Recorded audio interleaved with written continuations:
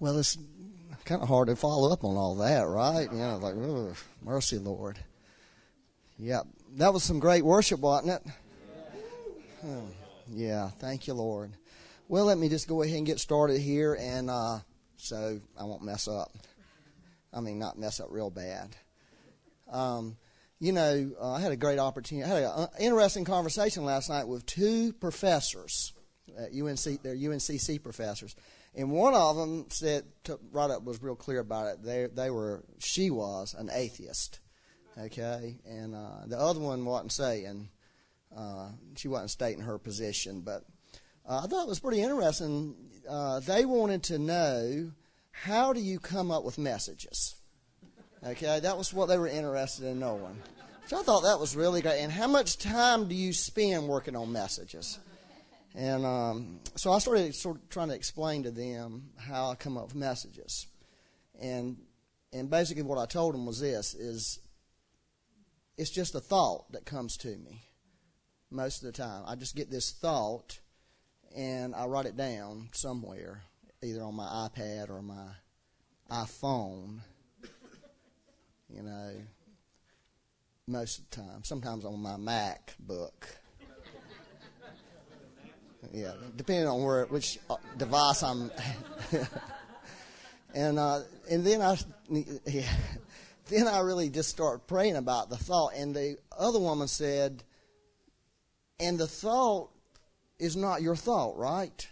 That thought comes from somewhere else. Is that right? I said, that's exactly right. It's not a thought that I would normally generate. And then I told them the bad news about how much time I spend on it. It's like, there's just not there's no rhyme or reason to that now.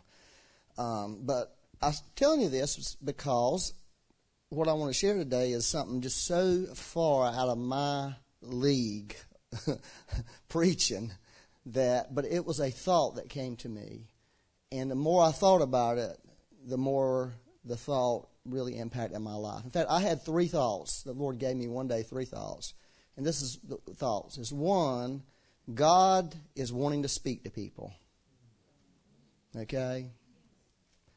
And so I did a message 3 weeks ago on how to hear the Lord. I don't know if you remember that, but that's why I gave that message, because I heard that He said He wanted to speak to people.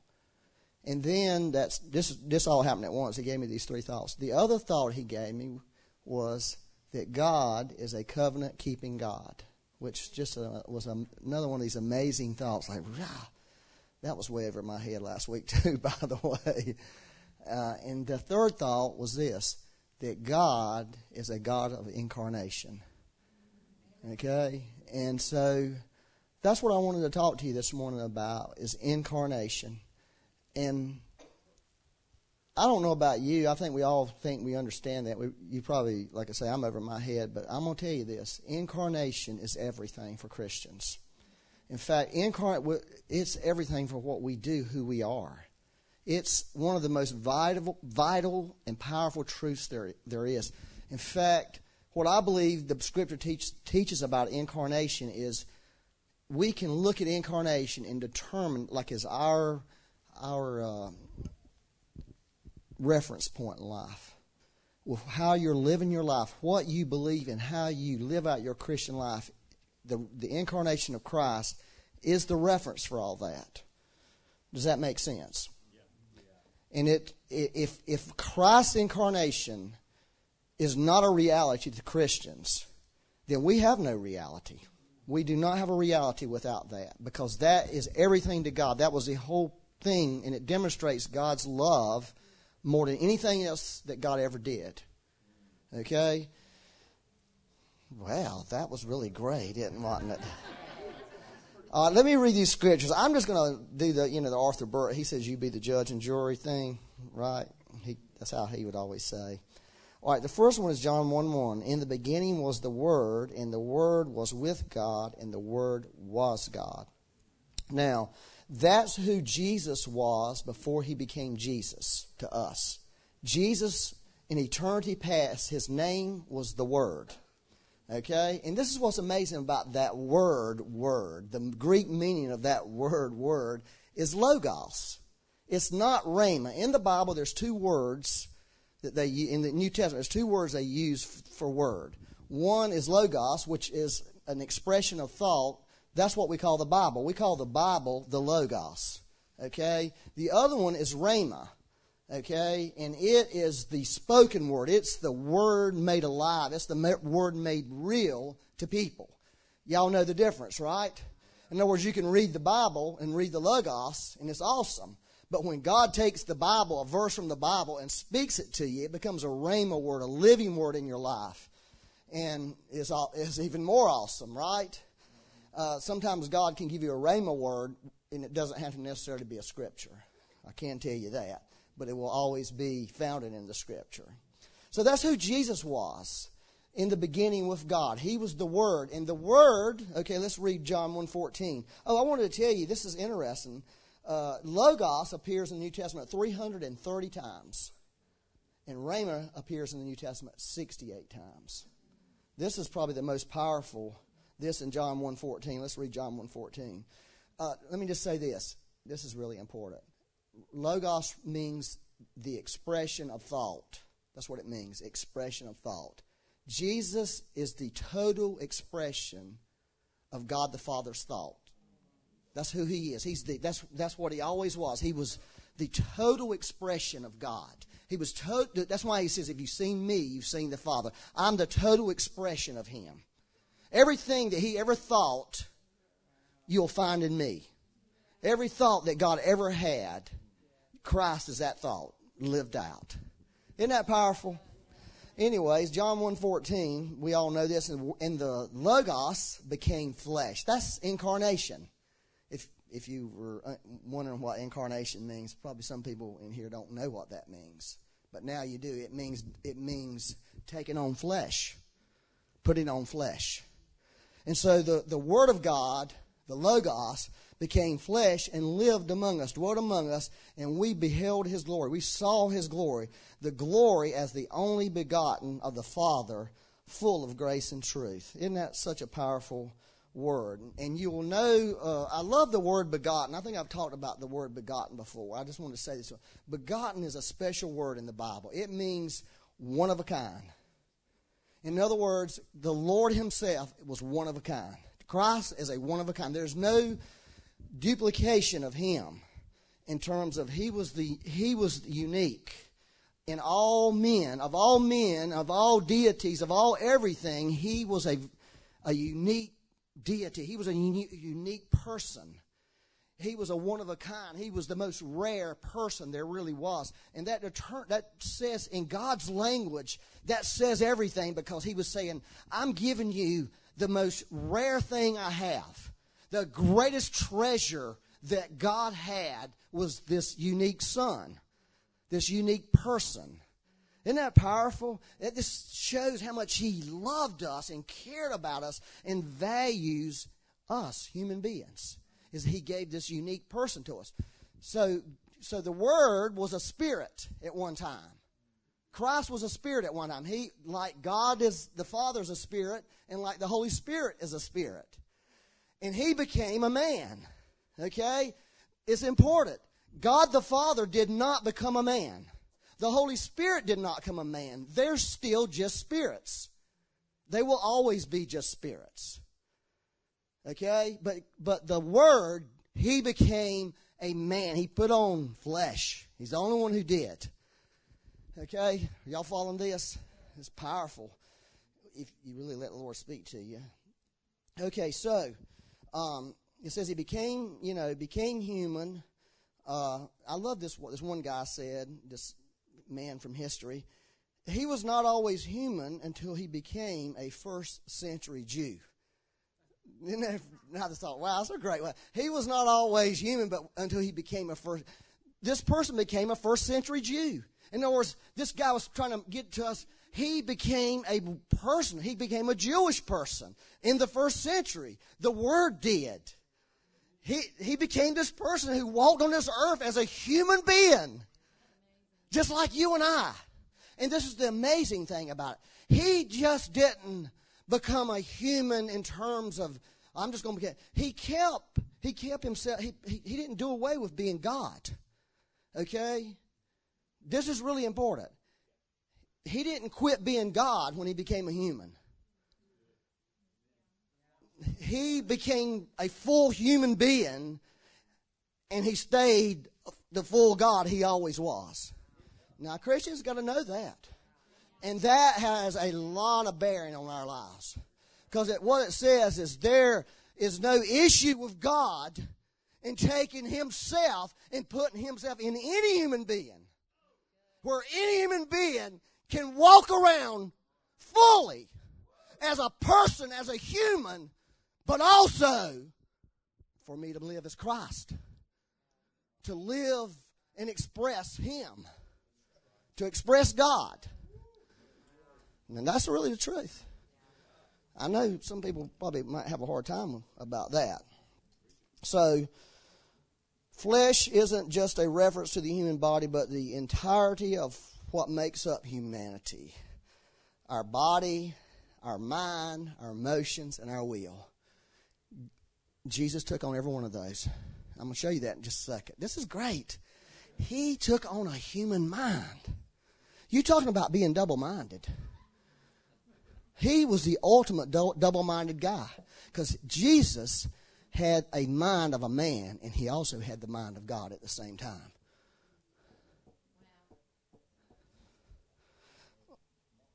Let me read through these real quick. These are just like outward things. Jesus was born, Luke 2:7. He grew, Luke 2:40 and 52. He got tired, John 4:6. You ever think about Jesus getting tired? God getting tired in Jesus' body? He got thirsty, John 19:28. He got hungry, Matthew 4:2. He became physically weak, Matthew 4:11. He died.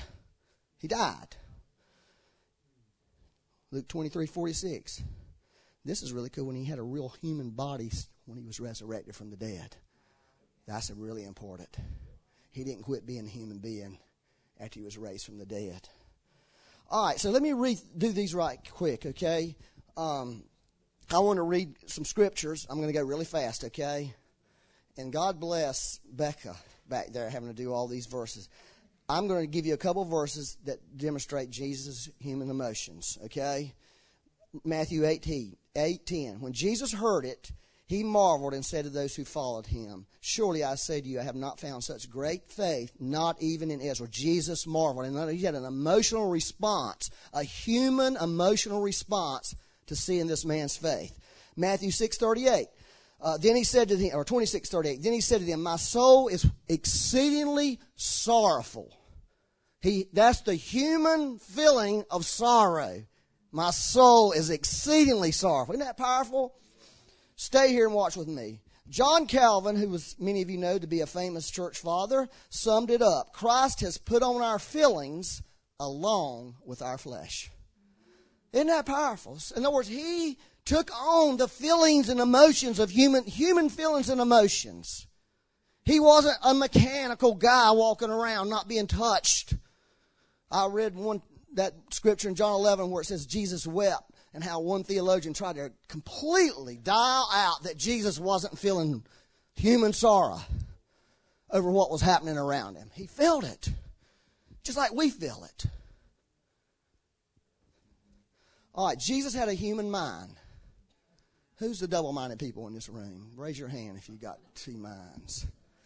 If you live in, like James talks about being double-minded. Where's the double-minded people in here? I want you to raise your hand if you're double-minded.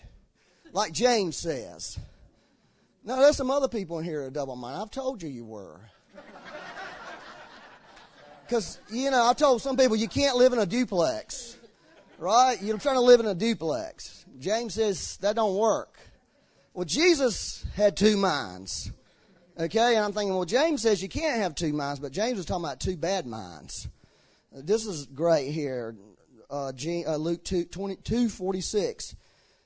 It was after 3 days. This is when they lost Jesus when he was 12 years old.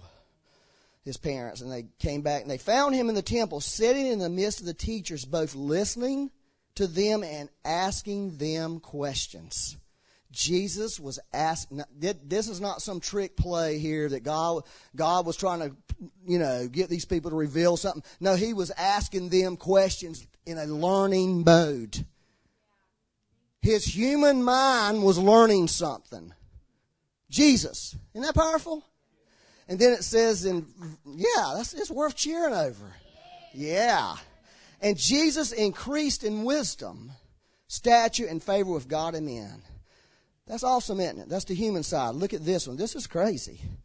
Mark 13:32. But of that day and hour no one knows, listen, not in the angels in heaven, nor the Son, but only the Father. There was literally things that Jesus did not know, like this day and hour when the Lord was going to return. He didn't literally know. Does that confuse you? Because when I read that, how come you didn't know that? You're God. I mean, you're not just some regular person. As a human being, in his human mind, he had limitations, just like you and I have. But as God, he knew everything. Okay? In God, this is not a contradiction with God. That in the same person, there's things that he would not know as a man, but that he could know as God. Do y'all get that? Now, that might see a contradiction to you, but if you're going to live this Spirit-filled life, you're going to have to learn to live that way. You're going to be able to know things you should not be able to know naturally, and that you can't know naturally. Do y'all get this? See, this is the thing about this thing called incarnation. It's showing us something. It's just not showing us something in Jesus. It's showing us something for us. I believe it is. All right. So that's how you solve that problem right there. Well, Jesus didn't know it with his human mind. Jesus had a human will. And this is powerful. For I have come down from heaven, John 6:38, not to do my own will, but the will of him who sent me. Right there it says two wills at work in his life. Isn't that powerful? Matthew 26:39, he went a little further and fell on his face and prayed, saying, "Oh, Father, if it's possible, let this cup pass from me. Nevertheless, not as I will, but as you will." Jesus had two wills, always submitting his will to the Father's will. But he did have a will just like you and I have. And he did make the choices to always do what the Father wanted him to do. Jesus is fully God and fully human. Hebrews 4:15. For we do not have a high priest who cannot sympathize with our weaknesses, our weak minds, our weak emotions, our weak will. He can sympathize with all that. He felt all that. He had all that. He lived his life with all that, just like you and I are living it. But was in all points tempted as we are, yet without sin. That's the only difference between Jesus and us when he walked on this earth. As a Spirit-filled believer, the only difference there is between you and him in that sense is he never sinned. Well, the other difference was he was the begotten Son. We're the next ones in line. We'll never, him is the only one that's begotten. We've been adopted in and grafted into the branch. Okay? But we have a human mind and we have the mind of Christ. We have human emotions. We have the emotions of God. We have a human will. We have the will of God. Every Christian, if you're a believer, you have those in you. If God lives in you, just like he lived in Jesus, you have access to his mind, his emotions, his will. Now, I'm telling you, this is the truth of the gospel. This is why the incarnation is so important to us, that we have to realize that Jesus was the model. He was the first person who came to earth and lived his life on this earth like that, demonstrating how you could live your life as a man, fully man, okay? And have access to the emotions, the will, and the mind of God. I think it's also really important for us to understand that when Jesus lived on this earth and walked on this earth, he did not live on this earth and walk on this earth and take advantage of God living in him. He lived as a human submitted to God. He lived as a human dependent on God.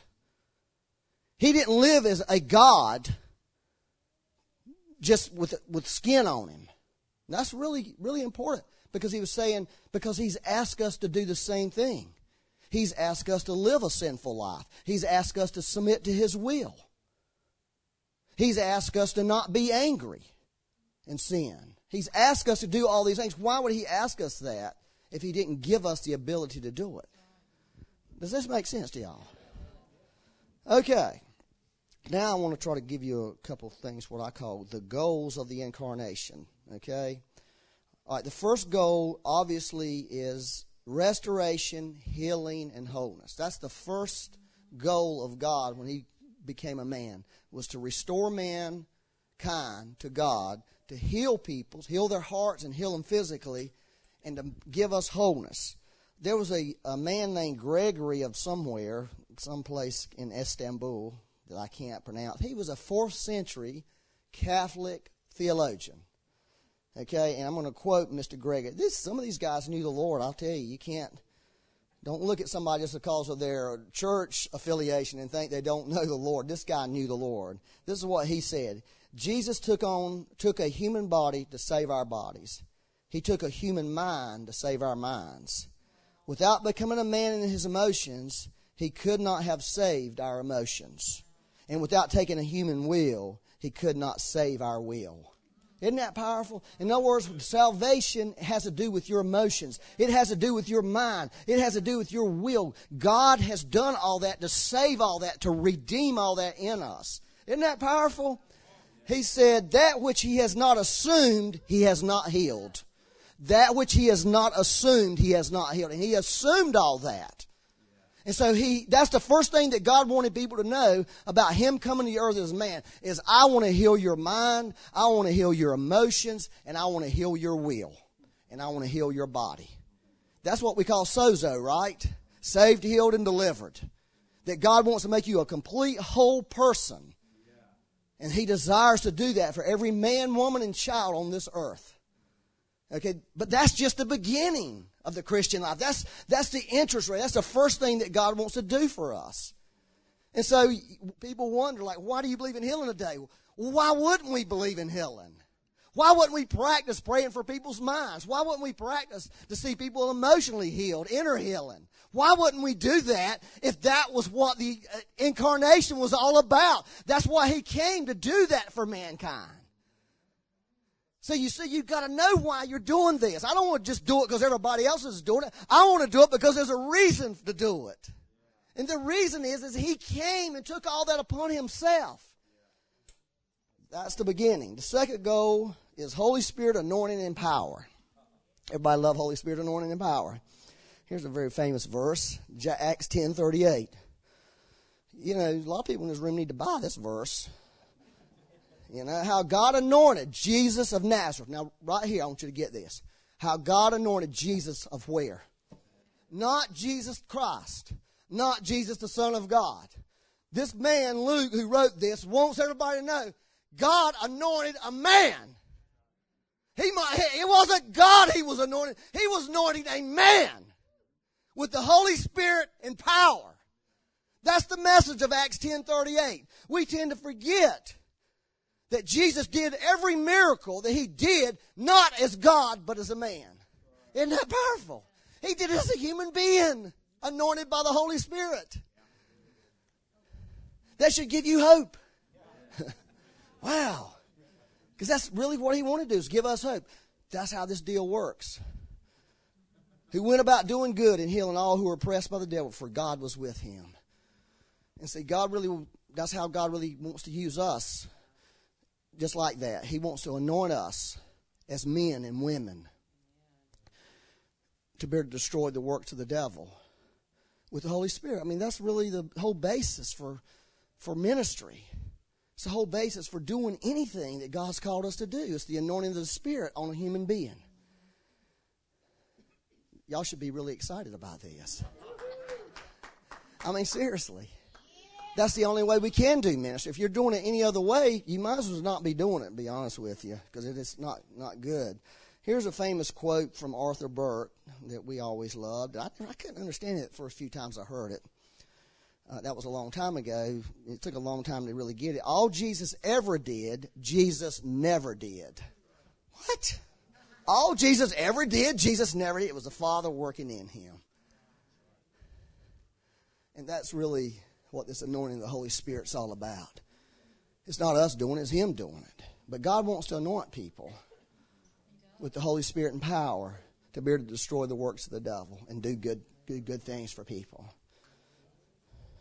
And that implication for us is that we would walk in that same anointing. Okay? Because he said in John 20:21, as the Father has sent me, so I send you. That's what Jesus says. The Father has sent me, so I send you. That's for every Christian that will ever be. That he sends us like he was sent. And he has an expectation that we'd walk in these things like he walked in it. Now listen, it may look different for everybody. In fact, it should look different. Have you ever noticed when you read the four... This is the thing that really kind of got me years ago. Is I was reading this book called The Ministry of the Word. I was trying to learn how to be a preacher, okay? And it was just really hard to do. I'll be honest with you. It was hard for me because it wasn't natural, because I'm not a natural speak in front of people kind of guy. In fact, I was talking to those two women last night, and we were talking about the difference between teaching in a university and preaching in a church. And I said, well, here's the bottom line. When you preach in a church, you're not trying to speak to a person's intellect. You're trying to speak to their heart. Where in a university, you're trying to speak to their intellect. In church, we're trying to speak to their heart so their intellect can get renewed. Okay? They thought it was right. They said, that's exactly right. And they said, in fact, if you saw the students that we're having to deal with now, we need something like that for them. Even the atheists, they need this. So, that was a pretty good conversation. You know, one thing I know the Lord wants to do, this is a side subject. God is very interested in the lost people right now. He has always been, but there's an urgency on the part of the Lord.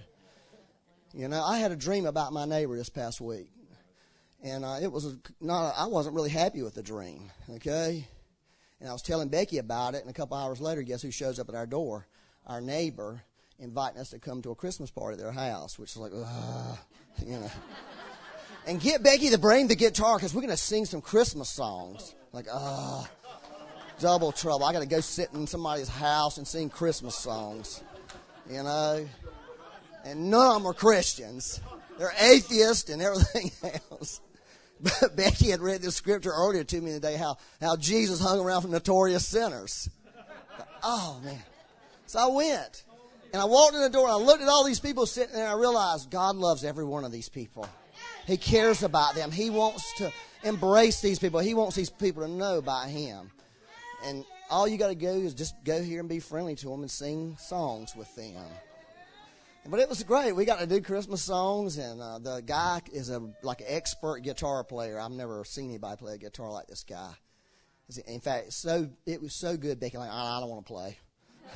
No, I don't want to. But we had a great time, and I believe God is going to open doors for people.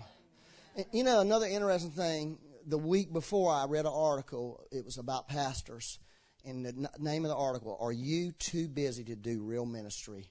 And it was about your neighbors, about the people right around you. Are you so tied up with what you're doing, serving God, that you don't have time to reach those people around you that are crying out for help?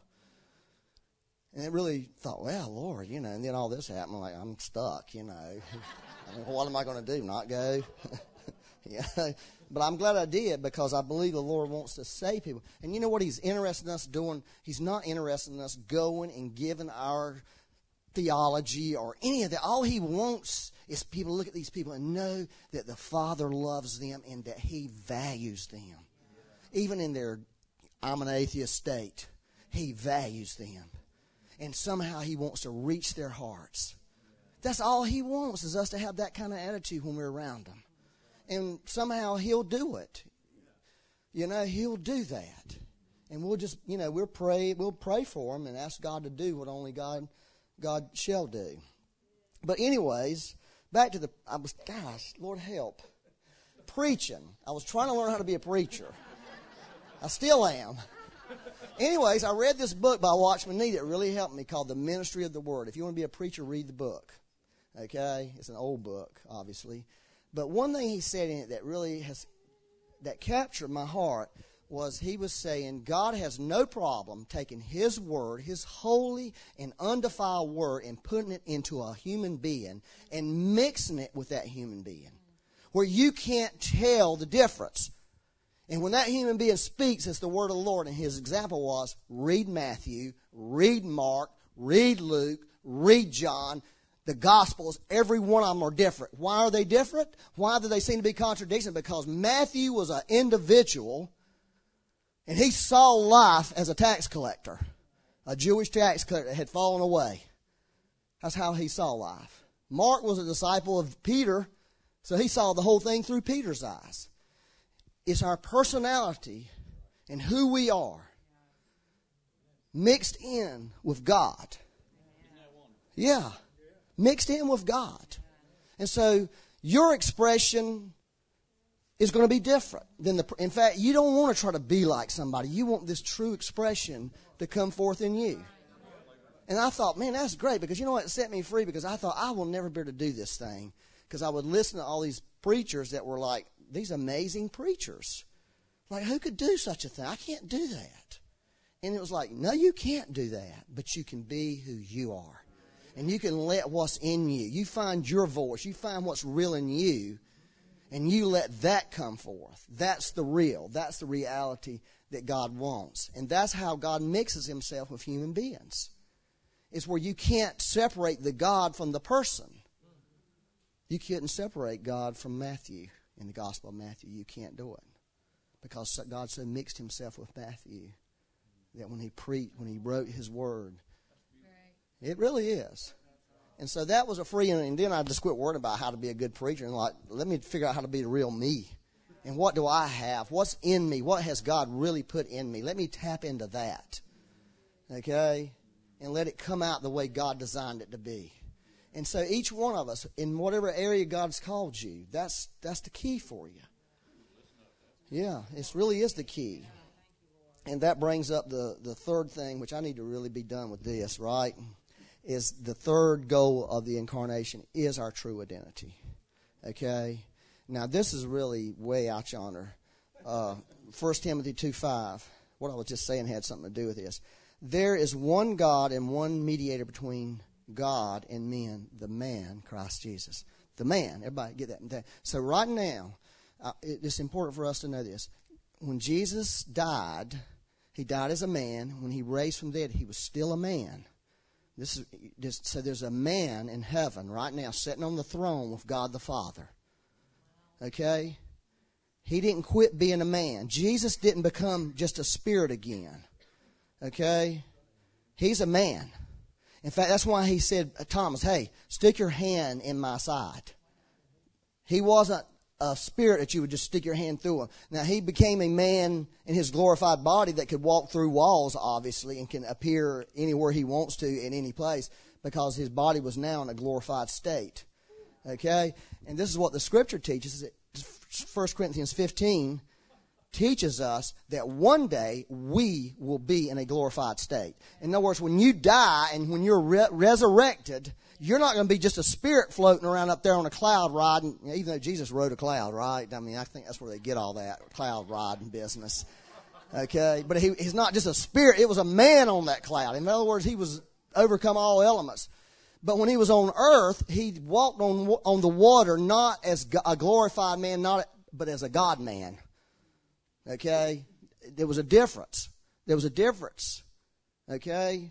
In Jesus, after he was resurrected from the dead, than before he was resurrected from the dead. Because when he was on the earth, he didn't walk through walls until he was resurrected. He didn't appear and disappear. Some people think that, but I don't believe that's what the Scripture teaches. I don't think that's what 1 Corinthians 15 teaches. Okay? Y'all all right? Y'all just sitting there staring at me with a blank look on your face like, well, what does that have to do with anything? It has something to do with everything, okay? This is something really important about identity. Everybody is looking for identity, okay? Everybody is. That's why people do things that they do. Most of the time real foolishly. Like, we all were teenagers one time in high school and acted a certain way to be included in certain groups, right? That's identity, right? Lots of times young people will do the wrong thing to be included. That's just the way it works. But it speaks of that desire in us to be loved and accepted and have an identity. And here's what I've discovered is, and I don't really understand this, we're never going to really know ourselves as men and women until we know him as a man. Okay? There's something about knowing, it's what Pilate said, behold the man. there's something about us knowing this thing about Him becoming a man that's really vital to us for us to really know ourselves. Okay? I don't really understand it. Okay? I really don't understand it. But I believe that God wants us to know Him not as just this spirit out there, but He wants us to know Him as a man, as a human. He wants us to embrace the human side of Jesus. Okay? Let me read that 1 John 1 through 4. Are y'all okay? It says, that which was from the beginning, which we have heard, God speaking. Amen? Which we have seen with our eyes, which we have looked upon, and our hands have handled. Now this is powerful. John is saying this had an impact on our lives. This was dramatic to who we are. Concerning the word of life, the life was manifested, and we have seen and bear witness and declare to you the eternal life which was with the Father and was manifested to us. We saw it. We touched it. We heard Him. We seen Him. We saw eternal life. That which we have seen and heard we declare to you, that you may have fellowship with us. Remember, the kids all gather together to have this. That's what He's saying. We want to bring you into something. That's what He was saying there. We want to invite you to join us in a fellowship. A fellowship of hearing. A fellowship of seeing. A fellowship of touching this person. Now, that's an invitation in the Scripture.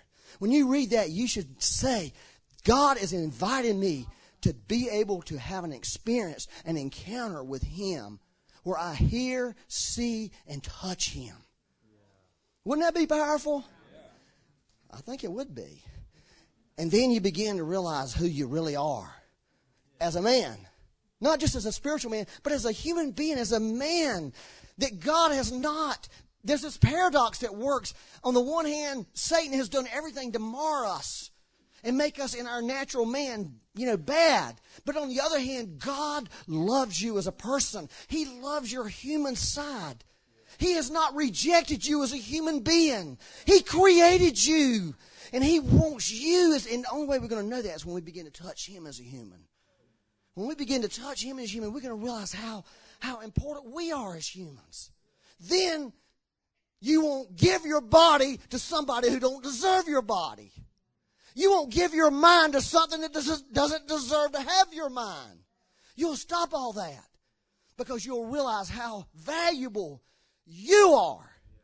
And you know what? The only warning the Bible gives us about ourselves like that is don't think too highly of yourself. In other words, don't think better of yourself than the brother around you, the sister around you.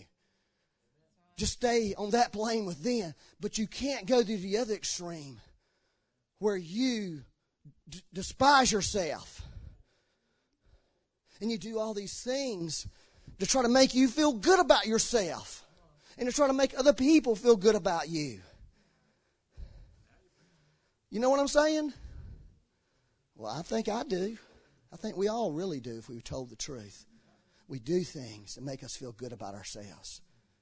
Or we do things to numb it. Numb the pain because you can't bear it. Not knowing that God loves that person that you're trying to numb out. Not knowing that God values that person and wants that person to be able to come forward and truly be the real person. And see, that's why this revelation of the Incarnation is everything. It's like these guys, you can join us in this fellowship. You can join us. You can come into this place with us where you hear, see, and touch. That which, in verse 3, it says, that which we have seen and heard, we declare to you that you have fellowship with us, and our fellowship was with the Father and His Son, Jesus Christ. That's the greatest invitation we'll ever get. And these things we write to you so that your joy may be full. That's the joy life, the life of joy, the life of happiness, the life of fulfillment. Let me read one more scripture. Are y'all okay? Yeah, we're good. Whew, I told you I was way over my head here. This is something God's going to have to impart to you. There's an impartation. Yeah, amen. 1 John 4:17. This is really, everything I just told you should be blowing your mind like, ugh. I'm thinking, man, this is pretty out there. This is a stretch, Lord. It's a stretch. Just the anointing with the Holy Spirit and power and doing the miracles of Jesus, that's a stretch, right? That's a stretch. And then he throws in this whole other level of hearing, touching, and man, where does it stop? It ain't stopping yet. Because God is not full. He said, but you don't just settle for that. Don't settle for something. Like all Christians do. We got to quit settling. You can't settle for what you have. You're crazy if you are just settling for what you have right now. That's why Steve said, we got something else. If Paul the Apostle said, there's something more for me, because he was probably the first person who really demonstrated this besides Jesus that we got to see into his life. He was the first God-man who walked out there that they showed us stuff about him. And he was saying, I don't have it all. I've got something else. And Christians have got to get to the place in their life where they look at their lives and say, you know what? I've been given everything in Christ, but I'm not walking in everything. There's a greater calling on my life. There's a greater anointing on my life. Who needs a Christianity that gets saved and parks there? Or maybe you get healed and park there. Or maybe you do a few things for God 28 years ago. That's kind of a crummy deal. But this 1 John 4:17, if this don't blow your mind is not functional.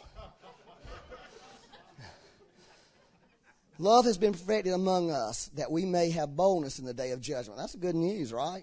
Boldness in the day, because there is a day of judgment, right? I mean, there's a day. Good news is this. The day ain't the day of judgment so far. But there will be a day of judgment. Praise the Lord, because the love of God has been perfected. We can be bold on that. We ain't got to be afraid. We don't have to be messed up. We can stand before the Lord because of Christ, right? Then he says this amazing thought. Because as he is. Now this is really important. As he is. Now how is he? He is in his glorified state, right? Not in his Jesus on the earth walking state. He's already moved out of that state. Right? As he is. That's great. Well, so what? As he is. Then he says this. So are we. So I told you it'd blow your brains out. So are we in this world. You see, God's ultimate is that for us in this world. That's God's ultimate plan for humans. Not in this world, right now. While we're alive, God is saying, listen, you thought salvation. Then you thought healing. Then you thought wholeness. He said, then you thought, well, the anointing of the Spirit. Yeah, that's great. Those are just steps. You thought just an identity of embracing him. That's great. All those are steps. But there's this higher level. There is this higher level for the church as he is. I don't really know what that looks like, honestly. You know, I really don't, because I've never seen it. But I do believe there's something in God's heart that God's looking for people who will reach for something that's outside their realm of understanding, outside their realm of revelation, outside their realm of their theology. That he's looking for people that will reach for that. I think it's those people who can reach for each one of those. It's the ones who can reach for salvation, reach for touching Jesus and embracing Jesus as a man. Right? And I think those are the people that they will go on beyond that and begin to reach to embrace Jesus as he is right now. And saying, that's the person I want to touch. That's the person I want to see. And that's the person I want to hear. Whatever that's going to happen to me when I do that, I don't know. But you know, Enoch, the Bible says he walked with God and then suddenly he wasn't no more. I mean, it seemed like he was a guy who kind of did that, right? Kind of, I guess so. And he walked with God and was no more. And so, I don't want you to think, God, this is so high I can't reach it. You know? Because it's not. You see, all of it's just an invitation from the Lord, you know. And I think, what God wants us to realize is everything. That's what I said at the beginning. Everything we do should be coming out of this thing called the Incarnation, of Jesus becoming, of God, the Word, becoming a human being with all the human attributes, and knowing that He loved Himself as a man. He didn't despise Himself as a man. Isn't that beautiful? And I think Jesus, when it says He grew in stature, grew in wisdom, He was becoming more and more self-aware of who He was. See, He had to grow in it. He became more and more self-aware about who He was. I don't believe He knew it automatically, because even though He was God, He chose not to live as God. He chose to live as a man. He didn't mean He quit being God. He just didn't access it like He could have. He accessed God like we access God. Do you know how you access God?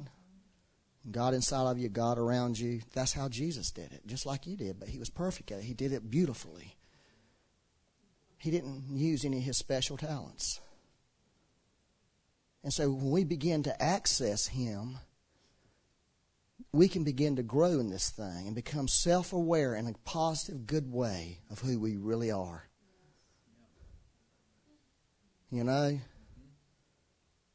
And as we do that, God will work in our life and bring us to that place where we lay hold of something as He is. That's like the long-range goal that God has for Christians, I think, on this earth. That's at the back of the room. I'm going to get you back there if you'll let me. Does that make sense?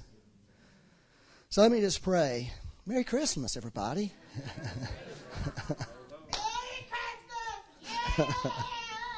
Yeah.